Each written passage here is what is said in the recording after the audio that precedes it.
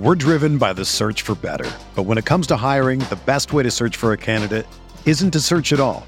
Don't search, match with Indeed. Indeed is your matching and hiring platform with over 350 million global monthly visitors, according to Indeed data, and a matching engine that helps you find quality candidates fast. Ditch the busy work. Use Indeed for scheduling, screening, and messaging so you can connect with candidates faster.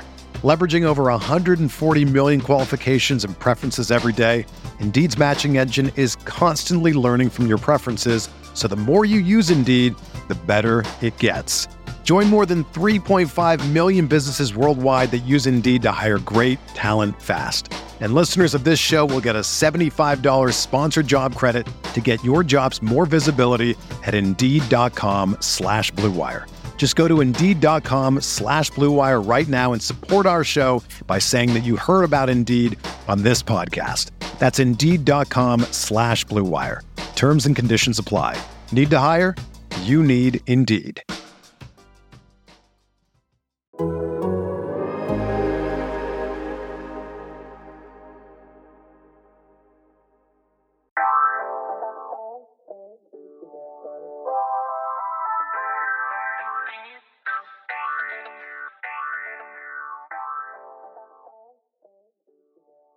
Welcome to the Seahawks Man to Man podcast, powered by The Athletic. Shout out to the company.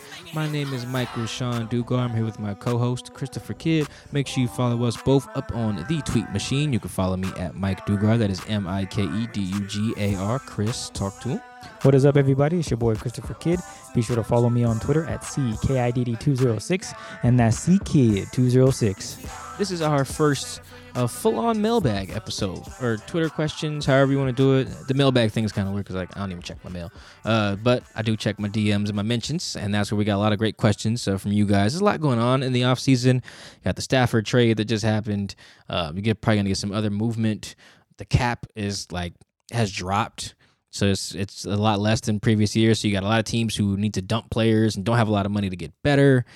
Just a lot going on. You know, the new offensive coordinator who got introduced to us on Tuesday and said a bunch of nothing for 30 minutes, but it was all right. But for the last 2 days, I've been taking questions from you guys about the show, about the offseason, about how the Seahawks can get better, yada, yada, yada. And Chris, let's dive in because, as usual, because of the listeners, we have a lot of great questions. We appreciate everything that was submitted. Without further ado, let's dive in. Ryan Turner happens to be the first question we have, and he wants to know, what two free agents should the Hawks target? Keep killing it. Appreciate the love, Ryan. Yeah, no, that figures. Yeah, start with show with Ryan. Ryan's always asking good questions. Appreciate you. So I'm gonna focus on. So actually, let's talk about money for a second here because we're going to talk about the cap and acquiring players. A lot of free agent questions. The cap right now, I think, is projected to be somewhere around like $176 million. This is, I think, after it was like $198 last year. So that's going to be a drop. I believe there's going to be some type of negotiation that it might be somewhere around like $180 at max. Most of the people I've talked to figure it won't rise close to that 200 number. And so overthecap.com, which does a good job of tracking all this stuff, along with SpotTrack, which I believe is a partner of The Athletic. They do a good job as well. I think both of them have the Seahawks playing with around $3 million in space with a projection of 176. So even if it goes up to 180, just, add a few million onto that, obviously. So long story short, the Seahawks aren't working with a lot of money.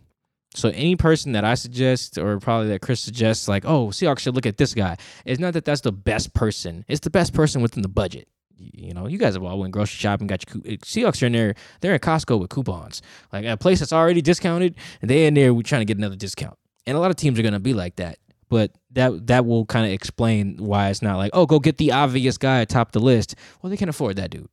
A lot of people probably can't afford that dude, so that's why the Seahawks won't be in the running. So in terms of two guys that I could see Seahawks kind of going after, I like the defensive side of the ball, plugging some holes there. And I've thought about this question for a couple days, or at least whenever it came in. I think I'm a little biased right now because I just recently, Chris, watched the roundtable with Cliff Averill, Michael Bennett, Bruce Irvin, and Jermaine Kearse. They were talking about the Super Bowl, and I think one of the things Cliff, who was moderating the panel, he asked Bruce Irvin, like, hey, man, what was the biggest difference between that 2012 team and 2013 team? Like, because in 2012, they thought they were like them dudes, right? They thought they were going to win it all. In 2013, they obviously did. And so Cliff's like, all right, what was the difference? And Bruce, acknowledging the other guys on the panel, was like, well, the biggest difference was Mike B and Cliff Averill. And I'm sure he said that because they were there. But he's also said it because, you know, there's a lot of truth to that. Like, he felt like those guys were the missing pieces. And when you look at how just disgustingly good their defense was and how impactful those two dudes were by the end of the year, I don't think either of them were starters, but they were just so great. So great. It does feel like if you can plug some holes and just get real nasty and get depth on defense, because you need depth because you're going to suffer injuries on defense, as the Seahawks well know. Got to get that depth. So I like taking flyers on some guys who are going to be cheap but have some options. Like, we were looking at a list earlier today, Chris, and I was like, ooh, I like the idea of someone like Melvin Ingram. And we looked and was like, well, he was hurt like hell. Didn't play all last year. He played a little bit, but just one of them injury. It was one of them years where you're just not. It was like KJ's 2018 year, like Quentin Dunbar's 2020. It was just one of them years. You just don't got it, right? And it looked like, Mike, man, all this, and you want someone like that. It's like, well, look, he'll be for the low. Anybody paying for Melvin Ingram? A healthy Melvin Ingram will probably get what you need, because right now they just need depth up front. They need to be like, I want like 4 pass rushers from the Seahawks, all edge guys who can win one-on-one consistently. And I think that when you've got guys like Jamal Adams helping out too, and you got guys like Puna and Jay Reed pushing the interior, if you got edge dudes who just got a little rotation of killers out there, like in 2021, if you're bringing out someone like Melvin, or even, hell, I wouldn't even be opposed to bringing Clowney back, to be honest, for the low, right? Because you got guys like that. So you bring in someone like that. Cool. And then let's say you have, they're going to have Darrell Taylor next year and Alton Robinson, and you bring back Benson. Right? Am I missing anybody? Still got LJ. So, like, that's probably like a good 5-ish of run of like, all right, cool. We got dudes, at least from those first 4, like with Benson, Dunlap, you bring in an outside guy, and even like someone like Alton Robinson, it's like, look, we can get home no matter who's on the field. I like that. It's gonna have to be someone cheap like that you're gonna take a gamble on. It's almost like a lower risk Greg Olsen or something like that, where if you got them for the cheap because they were basically, what's the thing, you go to the store and it's already open, like the open box special. You're getting one of those, like you're getting a refurbished phone here. That's just kind of what it's gonna have to be. But if you can get some good production out of it, it can work. And injury history is tricky. I try to remind people of this. Just because a dude was hurt doesn't mean he's going to continue to be hurt. And just because he was healthy doesn't mean he's going to not get hurt. Because I think Bruce Irvin, had never had a major injury before? 2 games in, ACL, right? Rashad Penny was healthy his whole college career. Gets to the league, keeps getting hurt. Right? That's just kind of how things go. Then you do have the CJ Prosizes of the world who were like, the injuries do just start to pile up. And then you have some who's like, it's a freak accident, Guys like Earl Thomas. He's just broken bones every once in a while, and he's been fine. So I like staying on defense there, and I'm going to go with another vet at a spot where they haven't had a lot of luck bringing dudes in, and say Xavier Rhodes. I think the Colts will bring him back, for sure. I should preface it with that. Same thing with Michael Davis of the Chargers at corner, but if you can just plug some holes there where it just feels like, look, we got a good little base, but we can fill it in with some aging veterans that we can get for the low, because all these aging vets are going to have to be for the low. You're not going to see a lot of the dudes in the middle taking big deals because teams just aren't going to have the cash. There's going to be no middle class in 2021. There's going to be a bunch of elite dudes like Bobbies and Russes and Dwayne Browns and just guys who are really high up on the payroll. There's going to be a bunch of DKs, guys who are playing a lot, doing a lot, and making nothing. The league was already kind of trending that way for years, and that's, the CBA, they're trying to do something about that, and Bruce really can't. It's even going to get worse now that no teams just don't have no money right now. How pissed do you think people are at my 2 names, Chris? I don't think they'd be upset. I mean, if you can pull up some clips on YouTube and check out his footage and see what you think, especially Melvin Gordon 2 years ago. He was one of the best pass rushers in the league. He just, unfortunately, injury bug got to him. I'm not mad at it. They're going to be a little older on D, but I think the depth will be there. Like these guys, other than obviously you would need Xavier to play a lot of snaps, but like on the up front, I'm cool with taking guys and just get a rotation going. You don't need someone to play 65% of the snaps as a defensive end. If you're around the 40 to 48-ish range, That's where you're fresh. In the fourth quarter, you're bringing the heat, and you just got a rotation going. You mix the old guys with the young guys. You know, you got a bunch of vet men guys, which you're probably going to have, and then you got Daryl Taylor's. I forgot about Daryl Taylor. No, you said his name. I said Daryl Taylor? Oh, okay. You were freaking out. Like, did I say his name? Yeah, I knew I was said it. somebody. Like, they got the young dudes. So I think that's probably where I would go on defense. On offense, I don't know. But, yeah, I would say on defense, it's like, all right, who's two guys? On top of, like, maybe Sherm. I'm with you on the DB. I would actually go with Rams cornerback Troy Hill. I think he'll be expensive, man. I don't know. He might not be. I don't think so. How old is he? I think he's 27. Ooh, prime. But I think he'd be a guy that the Seahawks can go out and throw something at him. He might bite, might take the bait. Talented corner who had a pretty good year this season, actually, if you look at it. Really good year, yeah. I think that would it'd be crazy for him to come to the Seahawks, I guess, a division rival.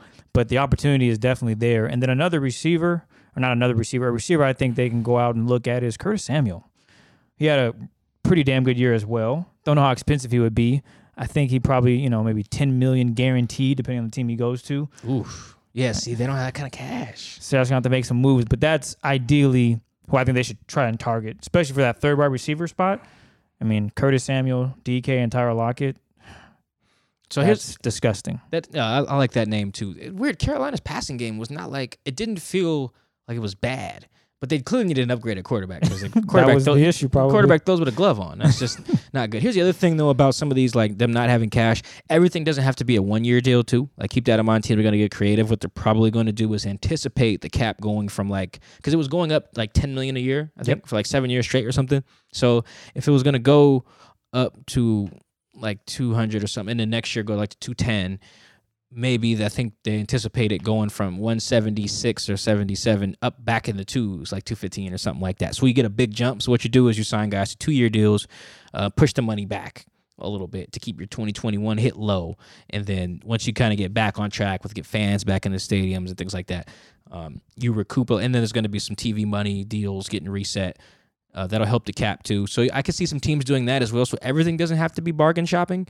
But I think a great deal of it, especially with a team like Seattle that's already bargain shopping, they're going to be bargain shopping times 2. You ever watch them shows, Chris, where the people are like super couponers? Yeah, they have a basket and they're just, is that what you're talking about? Like I think like this one lady I watched do the coupon thing. There's like a name for it. Someone's probably saying it in their head right now. I wish we could hear them. She used so many coupons that like she bought like $1,000 worth of stuff and it was only $5 because she had coupons. She had that many coupons. It was ridiculous. That's disgusting. I forget what that is. I think it was like maybe like My Strange Addiction things or something like. I don't know.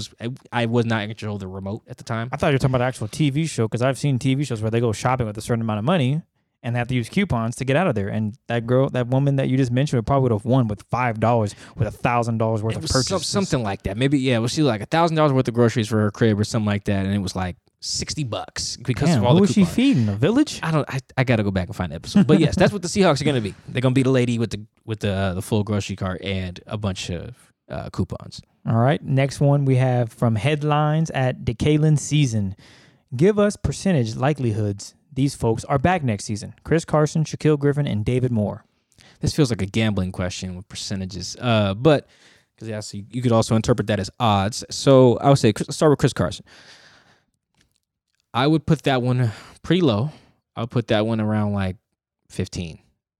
About 15%. I say that because I think Chris thinks highly of himself as a running back, as he should. Like, you guys got to remember, you got to put yourself in the heads of some of these guys. Like, what you think they're worth and what they think they're worth is not the same a lot of the time. Unless it's like Russell Wilson or Bobby Wagner or whatever. Like, Chris, look at the guys who Chris considers his peers. Look at his draft class. Guys like Aaron Jones, Dalvin Cook, Joe Mixon, Christian McCaffrey. Like, he sees himself with these guys. Like, I think Chris said earlier this year, like, I deserve to be in the top 5 conversation, top 10, whatever. He wants to be there. And that's perfectly fine for Chris to want that. It is also perfectly fine for the Seahawks to disagree and probably lowball him. Like, that's just probably how it's going to go. So and then I think the discussions are just going to be in a place where the two sides just don't want to come back again. That happens a lot where it's like it started off good. I think the opposite of it is I think Jermaine Kearse tested the market once, saw that he wasn't worth what he thought and came back. I don't think it works like that. I think it's one of those like Clowney where it's like, I think I'm worth more. Oh, damn, I'm not? Well, I still ain't coming back to y'all. All right, so I put that real low. The only way I could see that working out is if Chris really wants to do the Seahawks a solid. But for a dude who is playing for his family and whose family crib burnt down and he's destined to buy his mom a house, like I just don't see that. I don't see that happening. In terms of him like saying, oh, let me take this discount. Because his numbers were still like good in some areas. I think like his agent tweeted out like he had career highs and some matched his touchdown total from last year, career high in receptions, receiving yards, something like that. So he was really efficient this year too, like top 5 in like EPA or something. So a total EPA. So yeah, Chris, I don't see him coming back. Shaquille, I think it's even lower. I think that one is probably like 10%. I think the same thing. Look at this guy considers his peers. Look at some of Shaq's numbers too, just in terms of how he stacks up with some other guys. Whether you're talking about passer rating when targeted, you're talking about PFF grades, you're talking about pass deflections. Like he has numbers that stack up with dudes people consider good. Like I was crunching some Shaq numbers the other day, for example. He took a dip one of those years, but I think it was 2018. But like even this year where he took another dip, like his numbers basically look like Marshawn Lattimore's. Which is like, you wouldn't think that, like Marshawn Lattimore, Shaquille Griffin. Well, nope. Yeah, that's the case. And I guarantee you, Shaq's people look at it the same way. So that's someone who's going to price themselves right out of here. And then you look at the other corners on the market too. Like, look at I think PFF's top corners on the market are like Shaq, Sherm, Patrick Peterson, William Jackson, and then a slot dude. I think who's Pittsburgh's slot dude? Mike Hilton, maybe? It's like a slot dude like that. So basically, the only outside corners that they're talking about are guys like William Jackson and Shaq, who are actually in a prime age range. Come on now. That's going to be too expensive here. The only other option, the reason I'm giving it 10% is because of the franchise tag. They could tag Shaq and try to keep him that way for a year. But even then, it's at like $14 million. And your last one, David Moore? I think this is probably back when the Chris Carson ran for like 15, 20%. Maybe. David deserves to try to go test that market. He's a 7th round pick dude. He's been really efficient in his career. He's made a lot of big plays. They keep trying to replace him with other dudes like Brandon Marshall and Antonio Brown and Josh Gordon. They keep trying to bring in other number 3s, and David's just like, I'm here, and tries to make it work. So, but he deserves to also try to go hit the market and see what he can get. As well. I wouldn't be surprised if someone, gives him like a similar like to what Mike Davis got from the Bears. Was like, we can use you better than Seattle was using you. I don't know who that team would be. I have to go look around. But like even like a team like Green Bay could use like David Moore. I think. So I think the only other thing would be if he goes out there, tests the market, and he's like, oh, this is disrespectful. Y'all think I'm a scrub, and then comes back because he wants to play with Russell Wilson. Because I'm pretty sure chemistry with the quarterback matters a lot to receivers as well. And he's going to want to play with someone who's good if he's not just going to chase the money. If I was him, I'd chase the money. But I could see him coming back for something real low like he played on this year, only if he's like, I don't want to chase the money, because he should. Scott Nelson, longtime listener. Did you guys think the offense was too predictable? Will their new offensive coordinator and Shane Waldron be better and less predictable? Yeah, this goes to that DK Metcalf thing that he said, like, teams figured us out. I do think they were too predictable. It's not even like whether I think that. They just were. Like, even DK was like, yeah, teams figured us out. That was on the I Am Athlete podcast. I do think that what really hurt the Seahawks, and I think we talked about this with Ben Baldwin, the sequencing was not great. Playing the Rams the Rams for sure figured them out. Like, I don't think the other teams necessarily figured them out. I don't think the Washington football team did. Who else did they play? Like, Philly clearly didn't. Right? Like, they didn't figure the Seahawks out in that way. The Rams really did a lot of the damage, and then it just kind of threw them out of whack a little bit. Buffalo kind of had their number, and Arizona did a good job in that regard too. But I do think what Shane Waldron has working for him is that there's nothing you can look at to try to scout them. Like, there's no tape of him ever being a coordinator, so you can't, like, he's coming in brand new. Teams, like, because you try to take tendencies, like, if you're Chris, you're the defensive coordinator, and I'm the offensive coordinator, you're going to go back and look at all the times I've ran an offense, figure out what I like to do, what concepts and schemes and all that, and try to figure it out. What the hell are they going to look at with Shane Waldron? What are they going to look at? Nothing. So he has the element of surprise coming in, so that helps. But then what prevents him, this is my fear for the Seahawks in 2021, is that they come out of the gate hot again because there's the element of surprise. And then in the back half of their schedule, when they're playing the NFC West teams twice and there's a bunch of film out, are they getting exposed again? Because this guy's never called plays before. Most important free agent on both sides of the ball we need to keep. And best free agent out there, the Seahawks should go and sign. What was the back part of that? Best free agent the Seahawks should go out and sign. Oh, boy. I don't know about the best that they can probably afford. You know who I'd really like? I mean, I'm still on the Sherm reunion part of this. Like, I really would like to see Sherm just back here. It'd be like I like the story aspect of that. Maybe I'm selfishly thinking about that. There was another good name. Who was the receiver? I suggested that would be fun.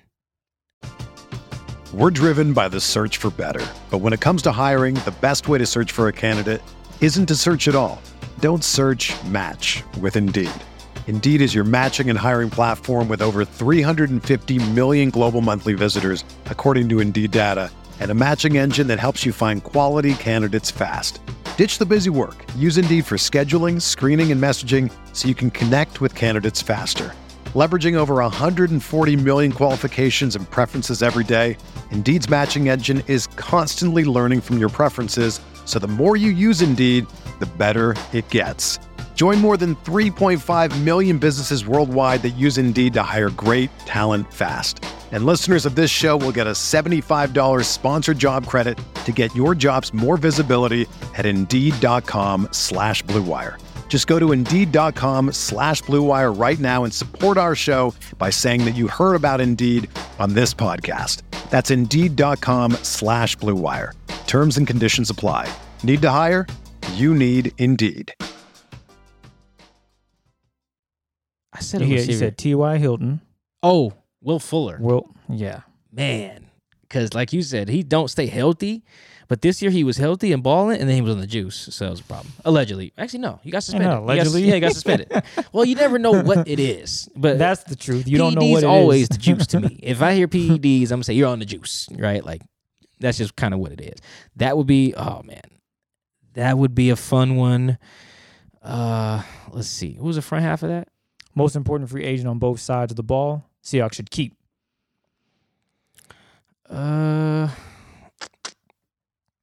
I like on offense. On offense, I think I would go with Ethan Posick just because I don't think you're ever going to really pay for a center, especially after last year, that debacle with B.J. Finney. Like, it didn't work. Yeah. Like, I think it was rare to actually pay for a center, and they did it, and it just backfired on them quickly. So I don't really see them doing that again. I know the Rams center, I forget his name. It's Austin something. I forget how to pronounce his last name. You know what I'm talking about? He's a free agent now, too. Blythe or something like that. I think you said it right. I think it is Blythe. Yeah, like, you can go out and pay for you can pay for a guy like that, or you can draft a rookie, and I don't necessarily see them going that route again. So I would, in the interest of, like, trying to win a championship right away, you probably should just keep Ethan. Like, that's like a must. Like, keep your center because they don't have any depth there on the roster. And then this is a tough one. So on defense, it's probably Shaq, right? And it's tough because I think KJ Wright is a better player right now than Shaquille. However, I think that KJ Wright plays a position that they are more equipped to fill than Shaq does. Like, their cornerback situation is not great if Shaq walks. Just like when the day he walks, it's like, ooh, damn, what do we do now? It's like the Will Smith Fresh Prince episode where he's just standing there, right? Like, oh man, ain't nobody here. That's probably how Sean McVay is actually looking. They keep all his assistants is gone. So you have nothing at corner if you lose Shaq. You have stuff at linebacker. Not to say Jordan Brooks is good at KJ Wright. He is not, at least not right now. He could be, you never know. But because you do have linebackers, you have players you've invested in at that position that you can pull in there and swing them in there, it makes it, Shaq becomes a bit more essential in that. And he also plays a premium position. Right? You're not talking about off-ball linebacker. You're talking about corner, which is what? The most important defensive position? No? I say so. Between a defensive lineman and the corner. Yeah, they're yin and yang in my opinion. You got to have. Yeah, continue. Yeah, I think corner is probably the most premium spot. Or edge rusher. Doesn't really matter. Point is, Shaq plays one of them. So, and KJ does not. So it's really just positional value. And the other part of that is the Seahawks haven't shown a willingness to invest really high in that position in the draft. I really don't understand Pete's philosophy. It's just so weird, right? So look at Pete with cornerbacks. He doesn't pay for him, and he doesn't consider him a premium position in free agency. And he doesn't consider it a premium position in the draft. Yet, it's a premium position on the field and his expertise.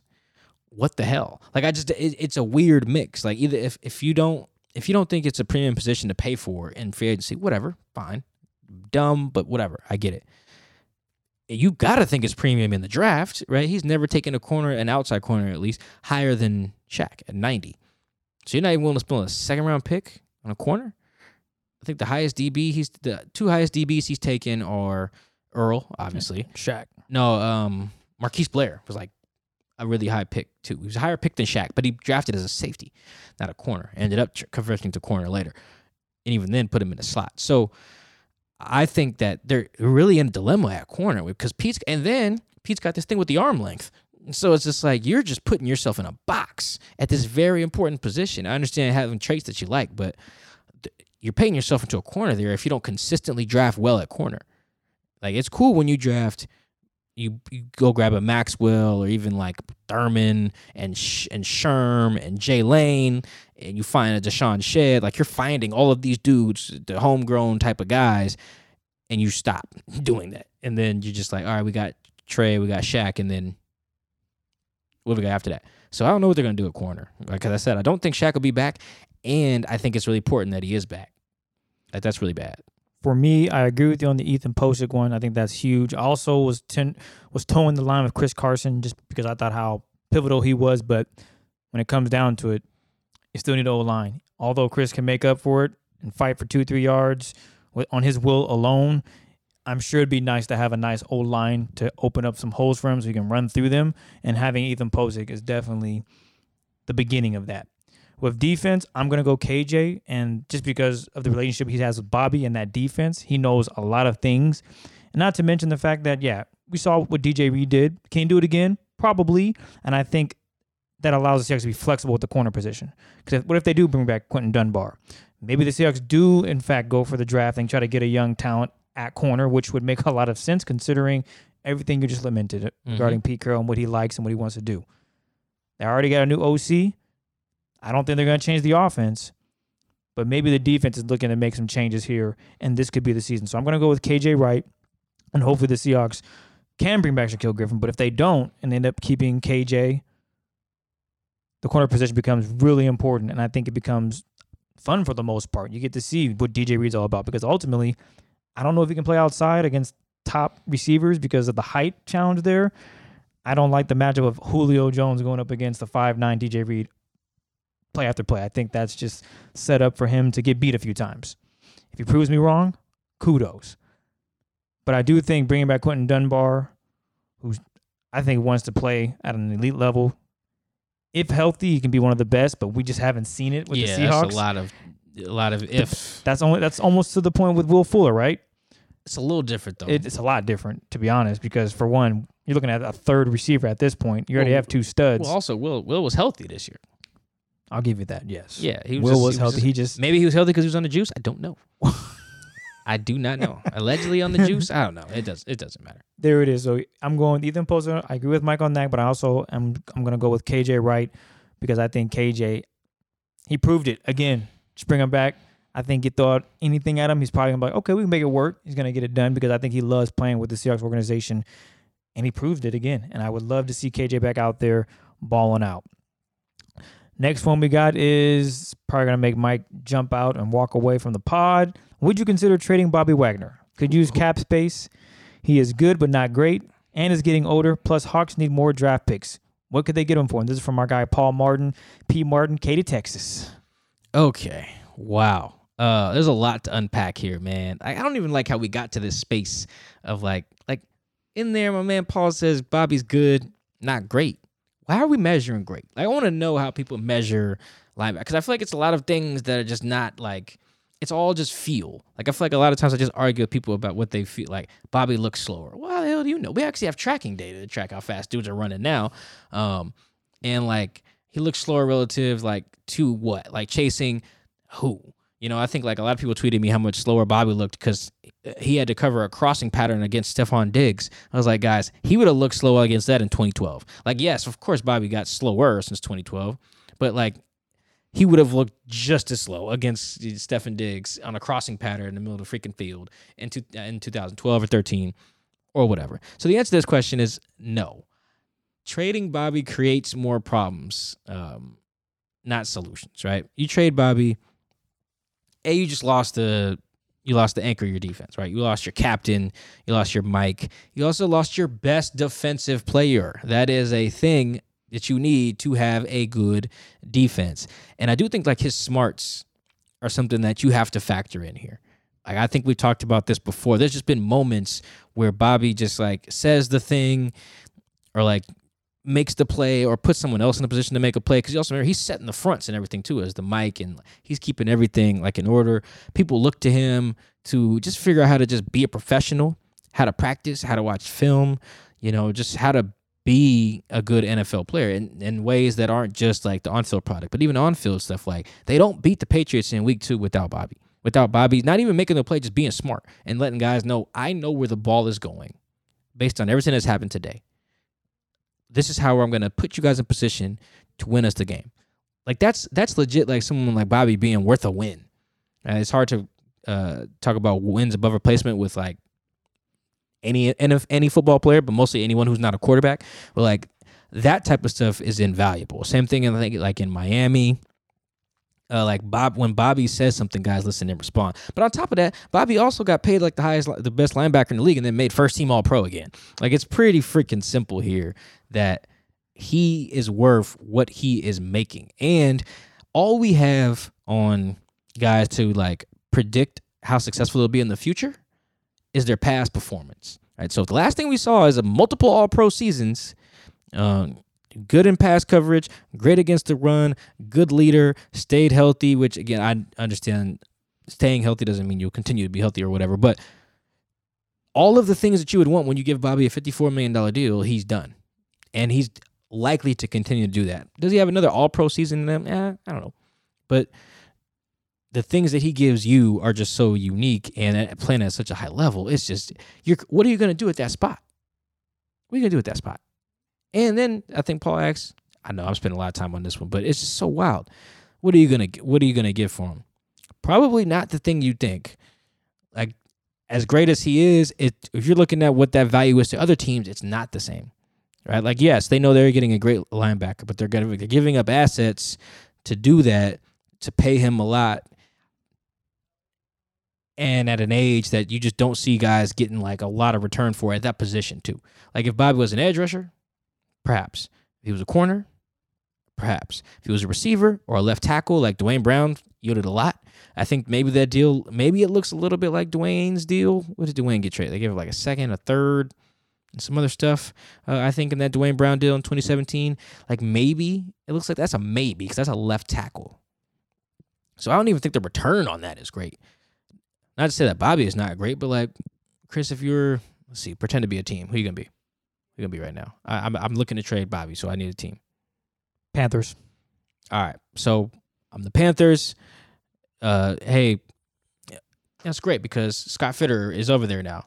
There you go. That's a good one. So, all right, I'm John Snyder. Hey, Scott, what up, man? Love you, miss you. How's things going in Carolina? Good. How's the fam? All right, cool. So, if I'm talking about Bobby, what you gonna give me? Carolina has in this year's draft the number 8 overall pick.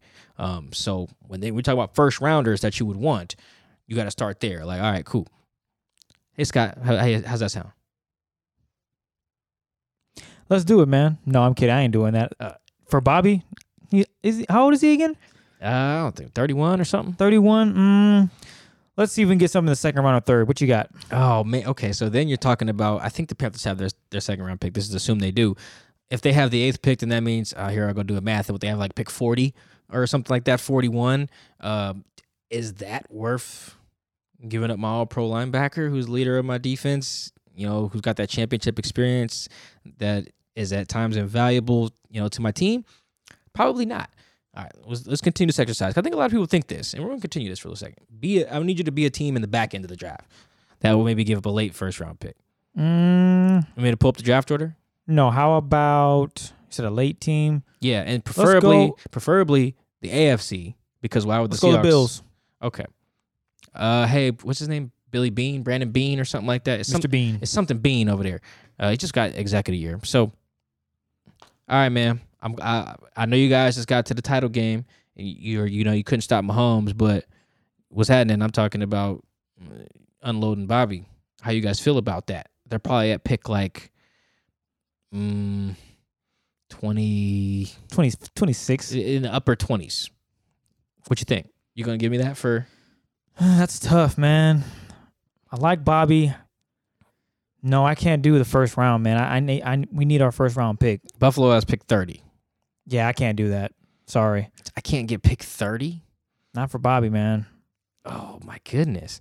You see what I'm saying? Like, and this is probably how this is going to go, too. And it is really just to package it where you're getting, like, a 2 and then another 2 a year later. Like, you can build it, but I just don't think that's worth it right now when a team that's trying to win a championship right now. Bobby helps you win a championship right now.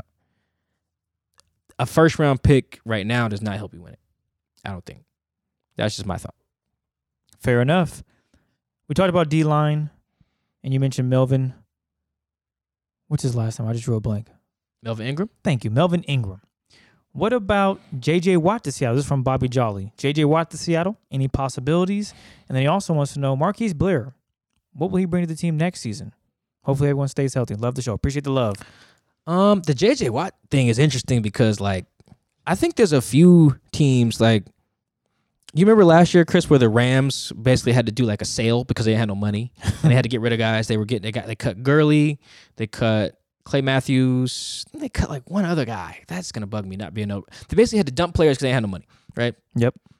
I think a lot of teams are gonna be doing stuff like that, trading guys who are like not necessarily free agents right now, but you'll see maybe like teams who are clearly in rebuild mode getting rid of guys who are probably still damn good but just expensive for other teams to think about, like J.J. Watt or Julio Jones.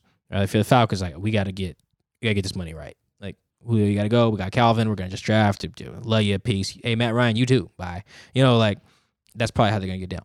The J.J. thing, I don't know how realistic it is because that might be a situation where he's harder to shop than the Texans would think, because he's kind of like Bobby, where it's like, cool, he does help us, and he's great, but do I want to give up pick whatever, for him? And what can the Seahawks offer him? They don't have no firsts. And so you got to go to the Texans and be like, hey, we'll give you our 2 this year, and then we'll give you our 2 next year. So you got back-to-back years where the Seahawks don't even pick to the 3rd round. Ugh. That's tough. Actually, they don't even pick in the 3rd this year. So that means they wouldn't even pick to the 4th. Could they do something like that? It might take a little bit more. I'm not really sure. Could they do something like that? Could the Texans just cut them? Who knows? But I think it's what I say on the David Moore, like 15%. This seems very, very similar. Though I think it would be fun. That's a piece that I would feel good about. The problem is you're really giving up the future. You're doing like the Rams are. We're like, first round pick. What is that? And you're pushing everything down the line. So I don't know how likely that is. It would be fun though. I would love to see a defense here that's really elite like that. That would make the defense elite. I don't care if they bring back KJ or Shaq. You got J.J. Watt, Bobby, Jamal, Quandre, like keep Jay Reed, Puna. Those are some hitters with the other young guys that you already have. I like it. And then the Marquise Blair, what will he bring to the team next season? I'm just not sure. I think I don't know how many snaps we saw of Marquise last year. I would imagine somewhere like 50 or 60. That's just not a lot for me to just figure out much. Like we saw him play safety a little bit, only saw a little bit of him in the slot. I just don't know. I think he's going to be good, but it's just such an unknown. I think that he's probably going to be like, in the best case scenario, he's like Justin Coleman. Remember how good Justin Coleman was in that 2018 when he got paid by Detroit? I think you could get something like that. I think you can get something like that at Marquise, but I do think that would take time. You brought up Jay Reed. Bryce Coots, he wants to know, do you think Jay Reed could be traded to make up for a lack of picks and cap space? Love the podcast. Appreciate the love, Bryce. I'll go out and say they could. I just don't know for how much. Jay Reed right now is probably what? At best, 4th or 5th round pick. At best. And that might be... Because you got to factor in the contract, too. That might be a reach there. I didn't look at the contract. $23.5 million is what he signed or something like that. Yeah, because it was a 2-year... Yeah, but was it 20? Or was it 16 or something? I think he's making like $11 million a year or something like that. I think you're right. I think he is making $11.5 million or something to that magnitude. But yeah, so you're asking a team to give up assets and take on that deal for a defensive tackle. Let's see, his cap hit this year is 13.9. Ooh, yeah. No, it's like 26. Yeah, so if you trade him... Now, the deal was your cap hit's not necessarily the same, cut in half. Like, he signed a deal that was $23 million. So, yeah. So, I don't... Yeah. And you don't really relieve that much cap. How much cap relieve you? Let me see. I'm using overthecap.com. You save about $9 million trading Jay Reed. And, yeah, I don't really know what you're getting back. At best, Mike, it's got to be 4th or 5th. At best. Worst, 6, 7. I think at best you're probably looking at 3rd. You think 3rd? I mean, not every team is smart. For real, not every. No, I'm thinking like every team's, the Seahawks in that regard. Yeah, no, you get bad deals all the time. Yeah, you're right. So that's at best. That is your best case scenario, which is a useful pick. A lot of teams find a lot of value in the 2nd and 3rd rounds of the draft. Like day 2 is where you build your championship team, to be honest. And day 3 is where you're like finding depth. So I don't think you're getting a ton. I think it's an option for sure. I guarantee you, John Snyder's considered it.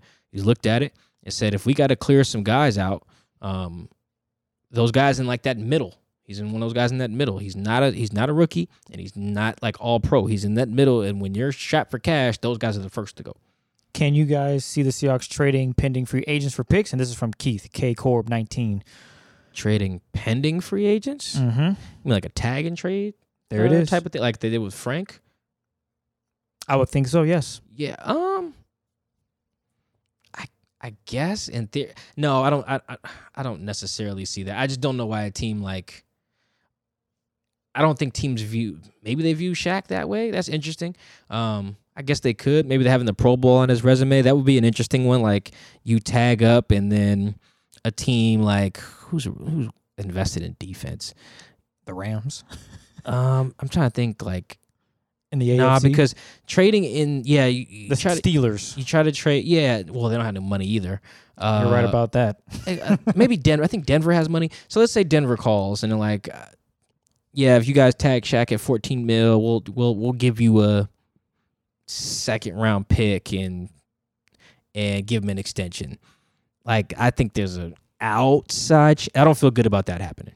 Okay. I don't feel good about that. But that is probably the only scenario I see where you get like a pending free agent, being tradable in that way.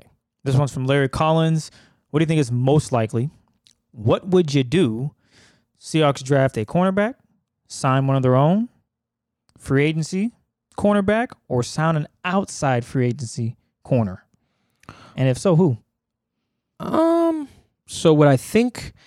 Okay, what I start with, what is most likely? I think they just draft. That's probably most likely. They probably just draft. What would I do? I would try to keep Shaq if I could and see where his head's at. But if his head's where I think his head's at, then that ain't happening. So what I would probably do is I would bring in a vet. I'd bring in a vet like Sherm or Patrick Peterson if I could. Stick him out there and say, we're going to run cover 3. Can you do that? Sure, coach. Especially Sherm. Sherm can do it, right? So I would do that, and then I would use my 2nd round pick on a corner.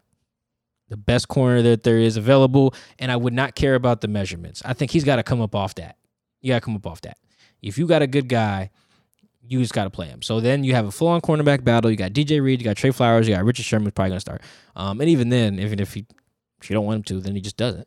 And you got your rookie who's probably not going to help you win a championship this year, but could, let's say someone gets hurt or something like that. So you got like a good 4 dudes you can legit start, and you got some depth just in case somebody get hurt. I like it. That's probably what I would do. Understood. Let's go to the offensive side of the football. What do you think Shane Waldron will do to fix Russell? Especially in the offense as well. I don't think Russell's broken. I think I wrote that line, too, in my piece on Russell. Sorry, this is from Mira. Yeah, I don't think Russell's broken. I think one thing that I would like to see, I think Mike Sando mentioned it, and I'm kind of stealing this from him, is Russ under center a little bit more. I think Russ as part of the run game will be really, really nice to see. I think, like, I was watching, I was talking with some people about Super Bowl 49 because you saw Cam Chancellor's piece on the Players Tribune where he doesn't understand why they threw it, which is weird. They threw it because it makes sense to throw, Cam. Anyway, like, and a lot of people were suggesting things they should have run. I think, like, not only just, like, giving it to Marshawn as a thing there, the read option. Like, remember how often Russ used to be in the run game? Like, I can see why Russ doesn't want to do that a ton. He led the Seahawks in rushing at one point. Well, yeah, and then he was running out of necessity. But, like, he used to be, like, the run game used to center around Russell. And like, in 2017, it was just bad, right? It just was Russell out of desperation, whereas before it was by design. And so I think getting to that a little bit, I think, would really help the offense. I think it would just be another dimension that you have to account for. Freeze that linebacker, that edge guy who has to decide what to do. It wouldn't be like the super savior of the team. I think it's an added dimension that got lost and has success in the past, and you could do it situationally. I think their short yardage stuff on third downs could be a lot better if the options weren't just like, oh, we're in shotgun now, so this is probably going to be a handoff to Chris Carson, right? Or whoever's the running back. Like, if it was like, oh, Russ might keep on 3rd and 3. Russ might keep on 4th and 2. Russ might keep on 3rd and goal, right? Maybe get some RPO action in there as well. I think those things where you're like the threat of, I guess the RPOs wouldn't have Russ's legs in them too much, but the threat of Russ's legs, even if he's not like super duper fast, I think could be useful. Russ ain't slow. He has some big runs this year. So I think that's helpful too, and he's got to do something with the yards after catch. Like, it's just inexcusable to have an offense that doesn't like to be so bad at it. And there's some reasons for that. There's got to be a lot of rhythm throws in the offense, and your quarterback's got to be really good at that short underneath stuff. You got to lead his guys, things like that. But Jesus, man, it's just criminal that these guys are so bad at generating yards after the catch. They're so bad. So I think those are two areas. I think using Russ's legs and getting some yak would be helpful. Staying on the offensive side, we have this one from That's Tough. Who would be the ideal number 3 wide receiver you think they could go after? I think you kind of hinted at who that might be. Yeah, I would like Fuller. I'm going to go T.Y. Yeah, or T.Y. I like both of them. Just as not as like a underneath dude, because I don't think that's something you really pay for, unless you're getting someone who's like a Cole Beasley or, damn, let me try and not name someone white here. Nope. All the best one guys are white. Well, Jarvis too. I like Jarvis. I think he's number 2 though. No, I'm saying like he's an underneath guy. Got it. Okay. That's what I'm saying. Obviously Jarvis can stretch your field as well, but like Jarvis, even Juju Smith, just Diggs a little bit too. Guys who are just really nasty underneath. But I don't think that's a position you necessarily go out and pay for. That's one you got to draft and develop, I think. But they need a third guy that's going to stretch the field. I mean, they kind of had it in David Moore. They can just upgrade there. Just upgrade. That's all it is. Just upgrade. These guys that we're naming are better than David. That's fine. David would probably acknowledge that. Like, that's cool too. Even if he wouldn't, he'd be wrong. So it doesn't matter. So I think that would be nice for that aspect of it. But I do think if you're to fix their underneath problem, I think it's got to be someone you got on the roster. Got to be like the Aaron Fuller. Got to be a John Ursua. Got to be the young. I don't think Philip Dorsett fixes that problem either. I think shiftiness is like the need there. It's that guy's going to get open right away. Like, the ball is snapped. Russ has it in his hand. The dude is already open because he had a nasty release. Like, the release got to be crazy. And Tyler's good at releasing, but he's not necessarily as shifty as someone like Doug. You know, Doug was really good at that. Or even like Golden Tate. Super, he's nasty. Mr. Yak. Yeah, exactly. Like, shoot, bring Golden Tate back. Yeah, that might fix it, but that's the only reason. Is he still in the league, Golden Tate? Yes. That's right. He got in a fight with Jalen Ramsey. He's still out there. Yeah. Pixies Enjoyer, you answered this first part about do you think a reliable underneath option? But the other part is, do you think it should be offensive line upgrade is more necessary to make Russ's life easier? Yes, I think so. I think offensive line has to be elite to pull off what Pete wants to do. I mean, it has to be elite to pull off anything. Yeah, really. To pull off. You want to win a Super Bowl? Yeah, you want to win a Super Bowl, you're going to need a damn good offensive line. But you really need a really, really nasty one to pull off what Pete wants to do. You need, like, the best run-blocking O-line because you're not going to have a generational talent at running back. it's not that the O-line was super great in those years where they were really good at rushing. They were good, but they also had Marshawn Lynch, who masked a lot of those issues. If Marshawn Lynch got hit in the backfield, that was a problem for the defender. That was hit, you poor linebacker, how dare you hit Marshawn back there? Because now you're on your face, right? Doesn't end well. They don't have that now. So you're going to need an offensive line where your running back is used to not getting hit until he's beyond the line of scrimmage. Marshawn Lynch was getting hit in the backfield and making it happen because he was a generational talent, like legit. He was going to have a Hall of Fame argument.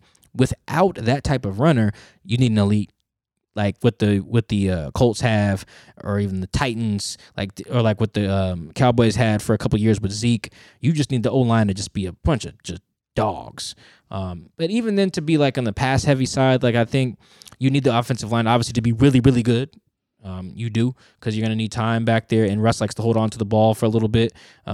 So you need to upgrade the offensive line regardless. But if Pete's going to do this run thing, I think you really got to have a bunch of just dogs up front making big, big, big holes for whoever you have playing running back. Chris Dunn drops in with the question, and he talks O-line. Who do you think return as starters for the offensive line? I think Posey comes back. So I think you're only really replacing one spot, and that's left guard. And I wouldn't be surprised. Also, I think I said I would use the second-round pick that they have on a corner. It wouldn't surprise me if they used it on a guard. Like they took, I don't know, I'd probably go find some guys from the Senior Bowl. What was that big, you see that big white dude that is his belly all out at the Senior Bowl? Yes. Yeah, I don't know. I don't know if he's a center or a guard. Probably a guard. But yeah, you take a guy like that at 56, I think is where their pick is. Yeah, you can get I think that's where they pick Ethan Posick, or 58 or something like that. I could see them taking the best interior lineman on the board at 56, starting him. So your starting lineup next year is Dwayne Brown, whoever the rookie is, or Phil Haynes or something, whatever. But whoever the rookie is, Ethan Posick, Damian Lewis, Brandon Shell. Boom. I could see that. I don't know how good it is, but I can see it. Let's jump to the defensive side again. What do you think the Seahawks defense looks like week 1? And this is from Steph Beam 22. Should we expect them to carry over the success from the second half of last season right away, or do you see another rough start to the season for them? I don't think I see another rough start. I think they just had to they had to figure some things out, and I think they did. Yeah, and I think they did a good job, of that. The accountability stuff, I think, really helped. I think getting healthy, they just didn't have depth. I think that was a big problem. I think the prevent defense thing they were doing was really, really, really stupid. And guys, I really respect who know defense suggested, but I'm gonna go a little rant here about this. I really don't understand. The Falcons game was a really good example of this, and they've had other good examples too. The Niners game, the first one, is also a really good example of this. You have a game where you're not allowing points playing your normal defense. You're not allowing big plays. You're just playing your normal defense. If your Seahawks is cover 3, the Falcons for 3 quarters, they're playing a bunch of cover 3. The Falcons score 12 points. They switch to a too high look, playing off, and they'll give them 3 touchdowns in a row. Chris, the Seahawks have done that. It happens to them a lot. It happened in the Niners game. Way too often. They were smoking the Niners, playing their regular defense, and then they got a little soft towards the last drive, not the first 2 drives, when Nick Mullins came in. And they gave up touchdowns on all 3, I'm pretty sure, against the Niners.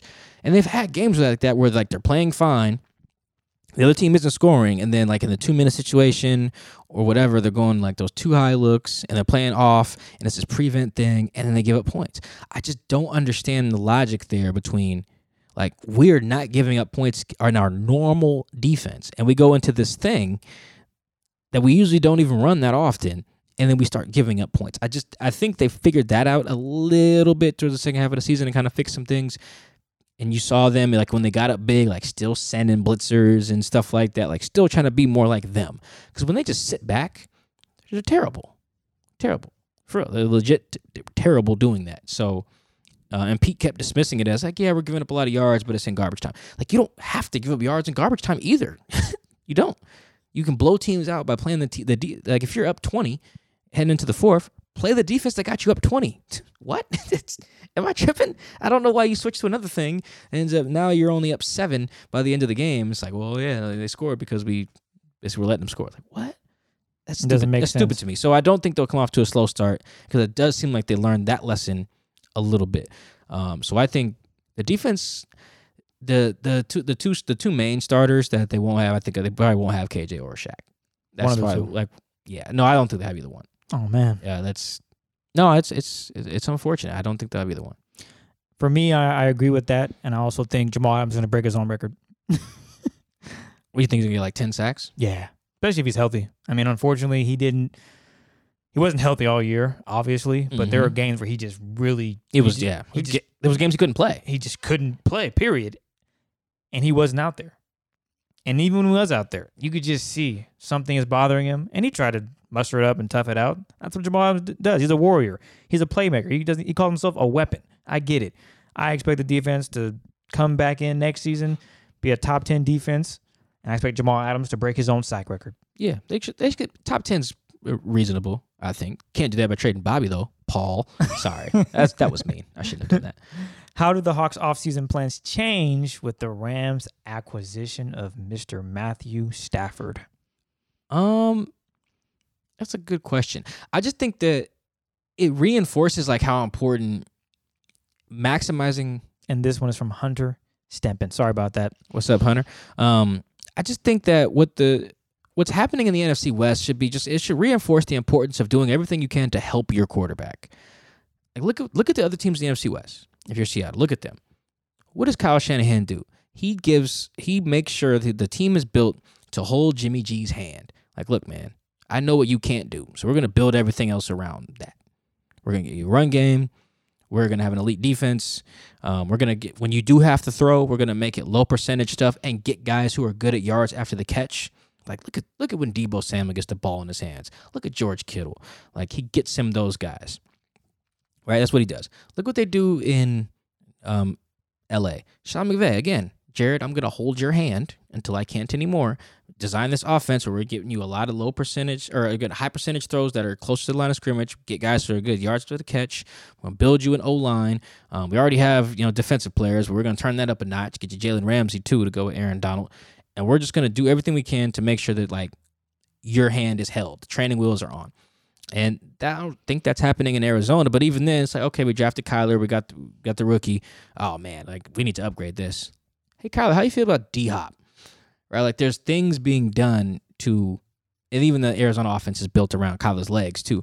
Like, there's ways, everyone else in the division is like, the quarterbacks have success because of the system, where it seems like Russell will be the only one in the division that is having success despite or in spite of. And that's just not how it should be. You should be getting maximized. And I think what's going to happen in LA is they're going to maximize Matt Stafford because you don't have to hold his hand. The Niners are probably going to dump Jimmy G. But even then, if they're not, they're going to be fine with Jimmy G. And then you got Arizona, too. So it's just like the Stafford thing should just be a reminder to Pete, like, the most important thing is your quarterback. You need a quarterback, and you got one. So do everything you can to make his life easier so you can win the damn division. If not, the other teams who are helping their quarterbacks are going to keep advancing further in the playoffs than you, with the exception of Arizona that has not. This one is from African Cameraman. It seems like every offseason the past 5-ish seasons, Seahawks have made a big move for a player via trade. With their draft capital, now it seems like they'll do something to that regard. Do you think they are more likely to sign a big free agent or trade one of their own stars away? Yeah, I think they're more likely to trade one of their own stars. I don't think it'll be Bobby, Paul. I guess I got to leave Paul alone. It's all love, man. I think the one that only makes some sense is trading Tyler. I don't know if they should necessarily, but that's the one where you look at the roster, you look at like the landscape, you look at his age and his contract and what you could actually get that's worth something. I mean, but the problem with that is, like, let's say you trade Tyler to which team you want to pretend to be this time, Chris? I don't need just like a second round pick this time, so go with the Saints because they got to dump some stuff. They got to figure it out. Well, they don't got no money though. But whatever. There's a problem. Let's go. Okay, no, we won't do the Saints. Instead, let's go AFC again. I'll go back with the Bills then. Wow, they don't need no receivers, though. They don't need no receivers. Do they? No, they have. You're right. They got Kobe's who played with a broken tibula. How about John Brown. you be Jacksonville? Well, they need everything, but all right, cool. Let's say it'd be like Jacksonville, and I call you, and I say, "Hey guys, I got Tyler Lockett for you. You ready to give me pick 44 or whatever you got?" Dang, Come on, pick you're 44? rebuilding. That would really help Trevor Lawrence out. You got the room. He's only 20. What'd you say? I think you looked it up. He's 28. No, Tyler? Tyler. Oh, you said Tyler. Yeah, Tyler's 28. Yeah. Give me that second rounder. This is really tough, but you know what? For the sake of this demonstration, let's do it. Okay. So I've shipped him off to Jacksonville. I've reunited him with Darrell Bevell, and I reunited him with Shoddy. It worked out. Who's going to be the passing game coordinator for Jacksonville? Fun. I didn't even think about that when I suggested Jacksonville. So let's say we do that. And now at the second, I have 2 second-round picks now. I have pick 40, whatever I think the Jags have, or something like that. So I have that, and I have like pick 56 or whatever. So I don't think that the problem with this scenario is I don't think that whoever you take there is not going to help you win a title more than Tyler would. But it does free up some money. I don't know how much. I can look, but I think that's probably your biggest one. But you're like, man, I just traded a guy for a second round pick. That doesn't really do a lot for me in terms of freeing up space, but it does free up some money to get you some draft picks. Yep. So I don't know if that's something they should do, but when I was looking at the roster, I was like, Jay Reed probably doesn't get you much. You shouldn't trade Quandre. No, don't trade Jamal again. Everyone's suggesting that's stupid. Don't trade Jamal again. That's just such a bad idea. Oh my God, that's terrible. And then who else? Like Carlos Dunlap. There's just not a lot of guys out there who I think yields. Even if you wanted to dump like Rasheem or LJ, you want to like end that experiment early while he's still like, I think he's 26 or something like that. Rasheem's pretty young. I just don't think these guys are helping you in the way you need. They're maybe giving you 7th or 6th. If you really want to get on day 2 or day 1 of the draft, I think the only one that makes sense, a little sense, is someone like Tyler, just because he's the only person in his position group making 8 figures. That's not the best guy in his position group, which is, again, in a year like this, it's bad news. I don't know if I would do it, but I could see. Honestly, the Jacksonville thing's starting to sound a lot better now that we just mapped that out. Well, everything's starting to Yeah, that sounded good. But I need you to close your eyes on this one. This is from our guy, Mr. Collins. Stephen Collins? You got it? Yes. Nice. So close your eyes on this one. Close my eyes? Okay. Imagine that you are in charge of the Seahawks offseason. Nice. Congrats on the pay raise, by the way. Hell yeah. What 3 things do you do to give the Seahawks the best chance to compete for a Super Bowl? Okay. First thing, number 1, is not necessarily a transaction. It is a philosophy. Like I go into the I got to go in there to Pete and be like, look, Russ is gonna freaking cook, whether you like it or not. That is what we are going to do. We are going to cook. We are going to design an offense that is pass first. See what Shotty was doing? Yes, we're remixing that. We're exactly. We're just gonna do it. We're just gonna do it better. It's like it's not one way to run the ball. It's not one way to be pass first either. You tried it. You were good at it. Then you stunk. We're gonna fix it. Right. That's what we're gonna do. So that'll be my first order of business. My second thing, I gotta do some trades. Now that I'm in charge, I would probably have to make that Tyler move we just said to Jacksonville if they're gonna do it. Like I actually might have to do that.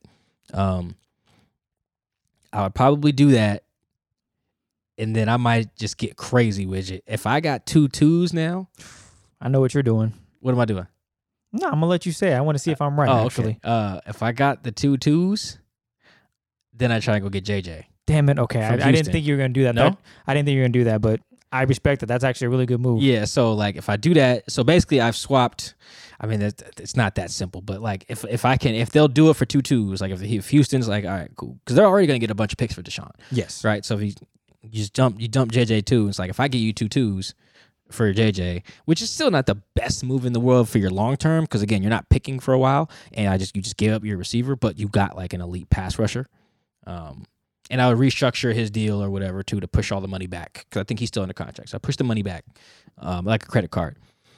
So how many is that 3 moves? Does that count as 3? I like that. That's fine. Okay, so I fixed our philosophy on offense, and you traded Tyler. Yeah. Then you said I'm flipping that. And then I got us a pass rusher. There you go.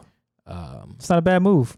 Yeah, I mean, it doesn't fix everything. But hey, that's a damn good start. Yeah. If I was to get like, okay, we remix, and if I was gonna do something really, really drastic, is I would start shedding contracts. Whoever's like, I would just start clearing it out, and then just try to buy an offensive line.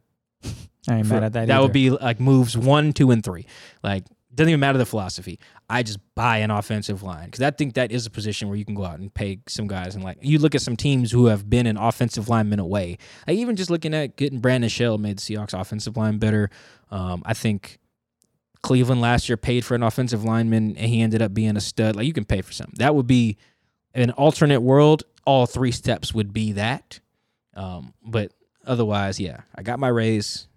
I fix our philosophy. I draft receivers. And you bring in J.J. Watt. Yeah, and I upgrade our pass rush. This is from Holly. What is one thing you guys are looking forward to in seeing how the Hawks improve from this 2020 to 2021 season? And thoughts on the possibility of the Niners getting Watson? Thank you both for your great work this offseason and giving us the skinny on the Hawks. Appreciate the love, Holly, and no problem. Thank you so much. So I don't think the Niners are going to have enough to give up to get Deshaun Watson. Yeah, you saw what happened with Stafford, what they gave up. Yeah, because I think also if the Houston Texans are smart, they're going to want to get early picks, like Niners don't have. Like, from teams like Miami who have a lot right now that you can go get like high picks too. Yes, like Miami Top has 10. Miami has like the 3rd pick, I think. There you go.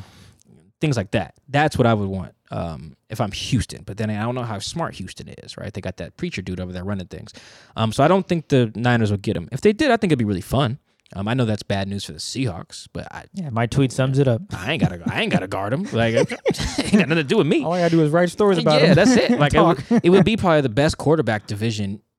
I don't know about ever because I'm too young to say that with having the historical references, but a division that has Russell Wilson, Matt Stafford, Deshaun Watson, and Kyler Murray is really those are all in their primes. Actually, can we say top 10 every week? Kyler's not in his prime necessarily, and you can argue Matt's not necessarily in his, but you guys get what I'm saying. Like, there's really good years left on all of those guys.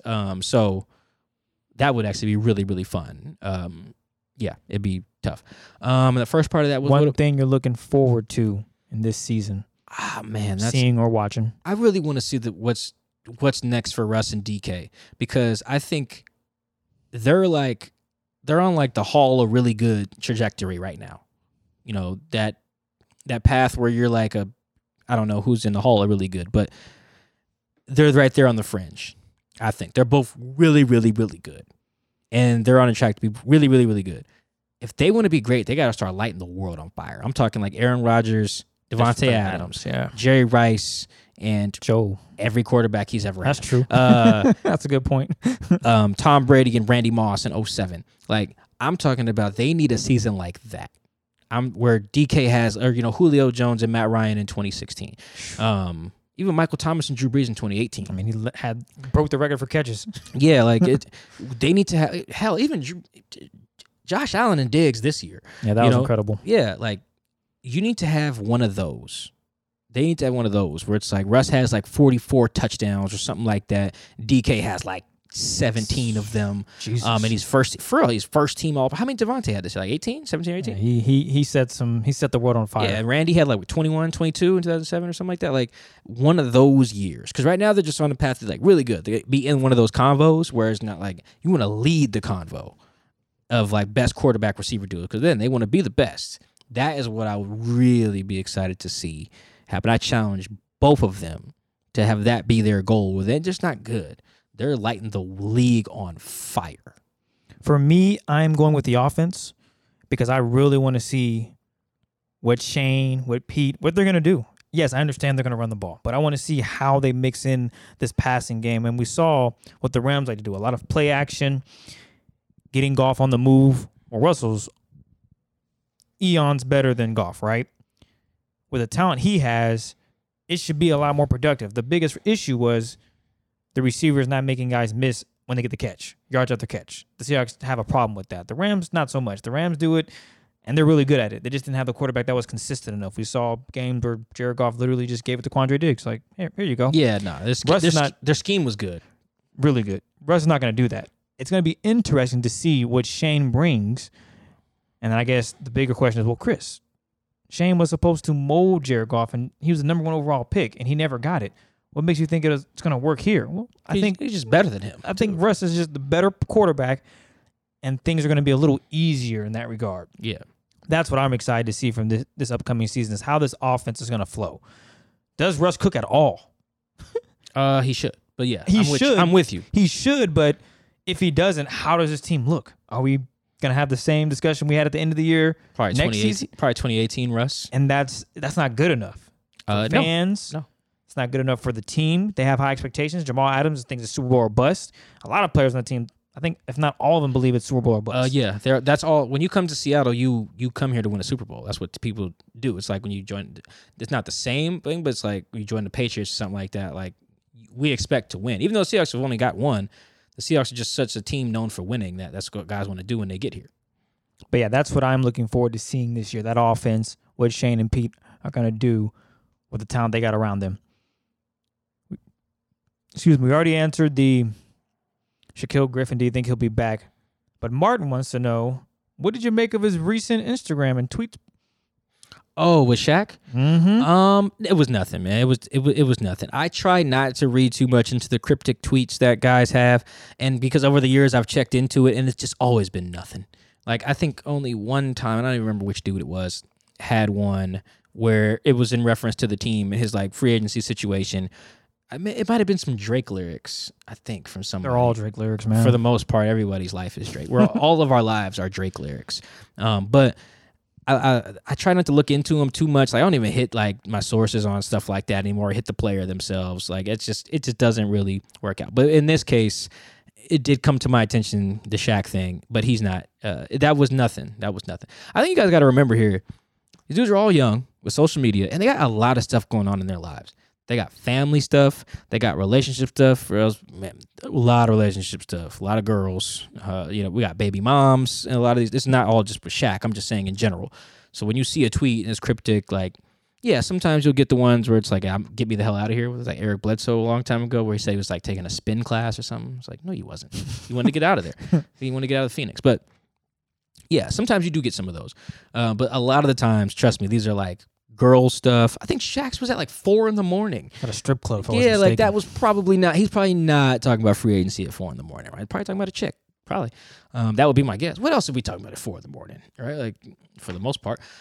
So you got girl stuff, you got family stuff, which is a big deal with these guys because these guys are coming into a lot of money, and you got family and homies back home. So they're switching up on them, or they're saying they're acting different. There's all these things that happen when you be the guy in the hood with money, or just the guy in your family with money, because it'd be the uncles and the aunts and the parents that just be getting you. So there's a ton of stuff. There's stuff with sometimes it's just lyrics. Sometimes you can just copy and paste a dude's tweet, put it in Google, and be like, oh, that's Roddy Ricch. Like you just never really know. Right? It's a lot of that stuff. Sometimes it's just like something that's completely irrelevant with a business venture or their agent or a marketing thing. You just never know. Maybe they're just talking about Warzone. That's another one. Yeah, there's just so many things. I've checked into some of these, and it's always been something like that. It's very rarely been, oh no, he is actually subtweeting Pete Carroll. That just kind of does not happen. How many NFC West teams make the playoffs next season? That's a good question. I would probably say 3. I think the Niners are going to be good again. I really do. I have to see what the Arizona defense looks like. And their offense isn't as creative as I thought it would be. I thought it would be a lot better with Cliff Kingsbury. And I'm not even sure why, the more I think about it, because, like, how would he know to coach an NFL offense, right? Like, that's just not like that's his bag. So I think the Niners, the Seahawks, and the Rams all make it. I think they all make it in 2021. Like, those are all going to be some damn good teams. I think all 3 defenses are going to be good. And I think all of the offenses are going to be good. And then I just say that even if they keep Jimmy G, I do think their offense will be solid. I think their injury luck will be better next year. It was terrible this year. And I think they're going to upgrade at quarterback. And that was from Kong. Appreciate that, man. This one comes from Bridget. Is there a rule limiting how many years into the future picks can be traded. Seems like there should be something to protect the future of franchises from reckless GMs. Yeah, I'm pretty sure it's like 3 or 4 with your first round picks that you can't just like trade. You can't right now trade your pick from like 2030, right, in exchange for Mahomes or something like that. I don't believe you can. I guess like 3 or 4 or something like that. But I also think that if you have multiple picks in the rounds, I think that's fair game. So let's say you just happen to have, you did a fire sale and you have 7 first-round picks over the course of 3 years, and you want to trade all of them for Mahomes, which that's bad. But let's say you did that. Actually, that's not that bad. But let's say you want to do that. I think you can. I don't think that there might not be a limit on the number itself. The years, though, I think there is. I think it's like 3 or 4. What do you think should be the team's focus for the draft? With so few picks, do they prioritize a running back in case Carson walks? I don't think you should ever go into the draft prioritizing the running back. I think you should have some guys on your board. But running back, here's the thing. It's not that running backs don't matter. I think we talked about this on the show before. The thing with the running backs is they're probably it's the only position where both of these things are true. The minute you call the dude's name on draft day, he is in his prime. And there's legit elite talent in literally every round of the draft at running back. Think about that. You can get an elite talent like Chris Carson in the 7th. You don't even have to draft a running back. You can get a Pro Bowler like Phillip Lindsay. What's the dude from Jacksonville this year? There's like James Robinson or something like that, who was a baller. I think Aaron Jones was like a 5th rounder, and you got like Kareem Hunt and Alvin Kamara. Oh, that's the other guy from Chris Carson's draft class, by the way. It's Kamara. He's in that 2017 class. So there's just elite talent in literally every round. These guys are immediately in their prime. That is why you don't need to ever prioritize it. That's why I would never take a Zeke or a Saquon or a Leonard Fournette or a Gurley or a Christian McCaffrey. I just wouldn't do it because the bang for your buck is to get Aaron Jones. The value is Chris Carson. The value is Lindsey. The value is some of these other guys. Even if you take someone in the 2nd or 3rd, like a Miles Sanders or Kareem Hunts, like Kamara's. There's just these other, I forget what round. Is Dalvin Cook first round? I can't remember when Dalvin Cook was taken. But even like Nick Chubb, who was like a 2nd rounder, I think. Hell, I would have settled for like Royce Freeman, whatever. There's so many guys who can be good later in the draft that you never need to prioritize. You just make sure when you take some of those late guys, you pay off. Like look at the Dolphins. They took both the UW dudes, like Savon was like undrafted, Myles Gaskin was like undrafted, 6th round or 7th round. Yes. Yeah, Myles was 7. These are starting dudes who can get it done for you if you need them to start. The Seahawks, conversely, took guys like DJ Dallas and Travis Homer who can't really consistently be like a starter for you, not even for like a few games, right? Because they're not built in that way, at least not yet. So, but the thing is about the not yet, running backs come into the league ready for the most part. Like I said, they're in their prime the minute Roger Goodell says their name. So, I don't think they should prioritize it. The focus should be defense, offensive line. Appreciate you, Ed, on that question. Gareth, he wants to know, how do you rate the tight end options now that Olsen has retired? It didn't seem to be an option that was trusted much this season. I don't think, and I've crunched some numbers on this over time, I really don't think the tight end usage was down. I think relative to recent years, it was about the same. I think the difference was that it was being spread out by so many guys. So like it wasn't noticeable that the tight end's position in general was being used much. So for instance, I think in some years with the Seahawks, one tight end took up the most. A lot of the offensive targets, whether it was like Nick Vannett or Will Dissly or Jacob Hollister or Jimmy Graham. Like if you go back, it's usually just one dude, and then like there's a huge drop off in like percentage of the offensive targets or like target share and things like that. Whereas this year, you look at the divide of targets and receptions and production. Jacob, Will, and Greg all pretty much had the same year, right? It was pretty close. So because it was spread out, it didn't look like the tight end spot was being used much. I think it was being used about as much as it had been in years past. Now, if you think in years past it sucked too, then that's one thing. But I don't think they've had great pass-catching tight ends, for multiple years. This was the year they had the most, and those guys all pretty much had about the same level of production. So I think it'll be used probably about the same amount, to be honest. I don't think like Shane's going to come in and be like, let's get our tight ends involved and get them more percentage. Like, yeah, he's gonna say that, but I doubt the on-field product reflects that. And here's the other thing too: the OC can only call so much. Russ got to throw it. Yep. How many times this year was the design for the tight end, and the ball went somewhere else because of the pressure, or Russ deciding to go? You just never know, or the coverage. So I think like you got to keep that in mind too, with like who is doing the emphasizing. Shotty can only call so much. If the ball is in Russ's hands, he ultimately decides who gets it. So I don't think that's up to Russ to change that. And because Russ's career has been kind of really consistent in how much he uses tight ends, I don't expect a big jump, even with a new OC. Our last question comes from Stefan Lozano. Appreciate the love, man. With the Seahawks in the offseason, what NBA team do you guys watch the most since Seattle doesn't have a team? Is there a particular team that you are a fan of? You want to go first? Am I going first? Go ahead, Mike. You got it. I'm a big basketball guy, but I don't root for. I just don't. I can't get on board with rooting for a team that's not in my city. I just can't bring myself to care enough, unless it's like the college that I went to. Go Cougs. Yeah.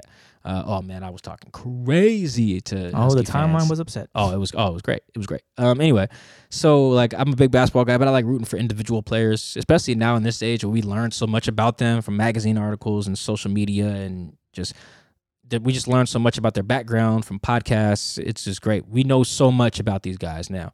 So yeah, like I have individual dudes that I like to just root for as dudes. LeBron James being one of them. I think he does a lot of good things. I think I enjoy watching a lot of dudes, mostly guys who get buckets. I just like buckets. I'm prone to guards, and I like bigs who can pass. So I love watching like Jokic. I love watching him because he can facilitate. But also I like just the little dudes who get buckets. James Harden, or not little dudes, but like Kyrie Irving, Damian Lillard, Steph, super fun to watch. The Jamal Murray in the bubble was like insane. Good God. So yeah, guys who just get buckets. Big forwards, I'm not a huge, wasn't much of a big mellow person. Like KD is fun to watch, but I think there's something, maybe because I was short growing up, that I like when Kyrie Irving is playing below the rim and is just giving people buckets. That's my bag. For me, it's the Los Angeles Lakers, and the one reason is because LeBron James is on that roster. Wherever LeBron goes, I go for the most part, which is, I'm a bandwagon, but I've been watching LeBron since 2003 when I first heard about him. As you can imagine, 18-year journey. Loving every second of it. But I do have teams I do like to watch. Like right now, we're watching the Brooklyn Nets, Los Angeles Clippers game. Multiple elite players on both sides of the ball. Both teams, I'm all for it. You got the Denver Nuggets, a team that I also enjoy watching with Jamal Murray. Jokic, you already mentioned, he just had 47 and 12.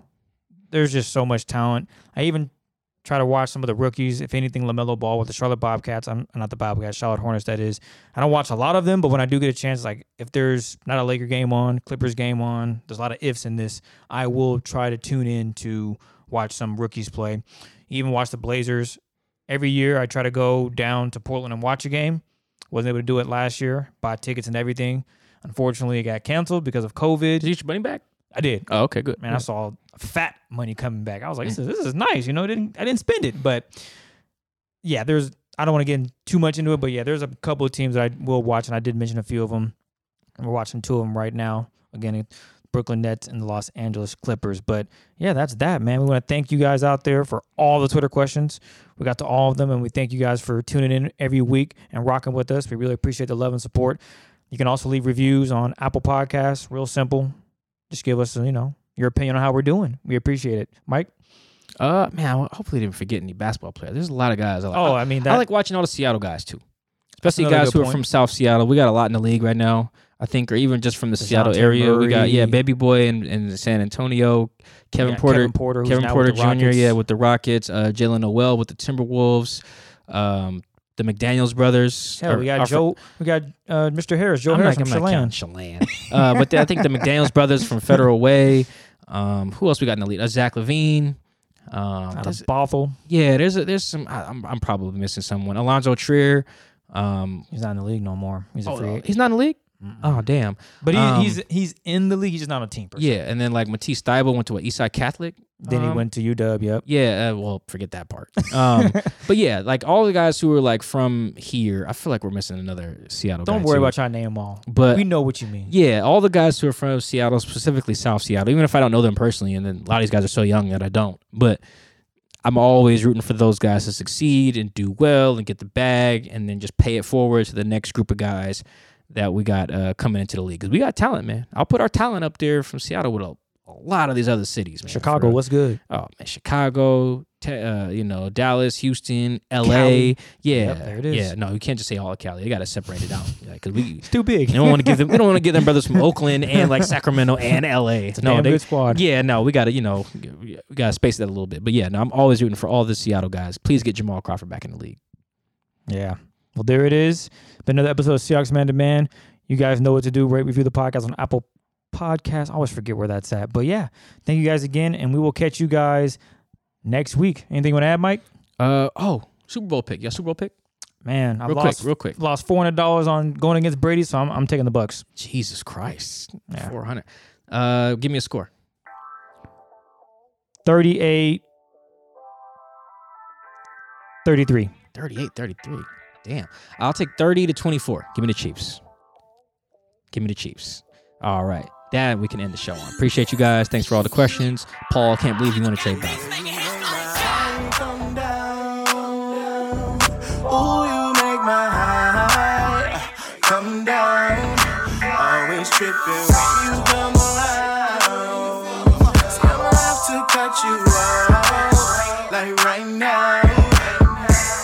You see, I don't have to drive me. If you say that for your mama, maybe you should smoke something. Try the marijuana, I was loving you good. The vibe was straight, showed you a couple of things and they feelings changed. I treated you right, everything was a gift from a time to your bag and the color on your lip. Yeah, you plenty of Spring is in the air at Littleton Coin Company, and we want to help you brighten your collection. Visit us at littletoncoin.com all month long to enjoy 15% off your purchase. With a wide selection of coins, paper money, supplies, and more, Littleton Coin Company has something for every collector's taste. Use promo code SPRING at littletoncoin.com for 15% off your purchase all month long. Restrictions apply. Littleton Coin Company. Serving collectors since 1945.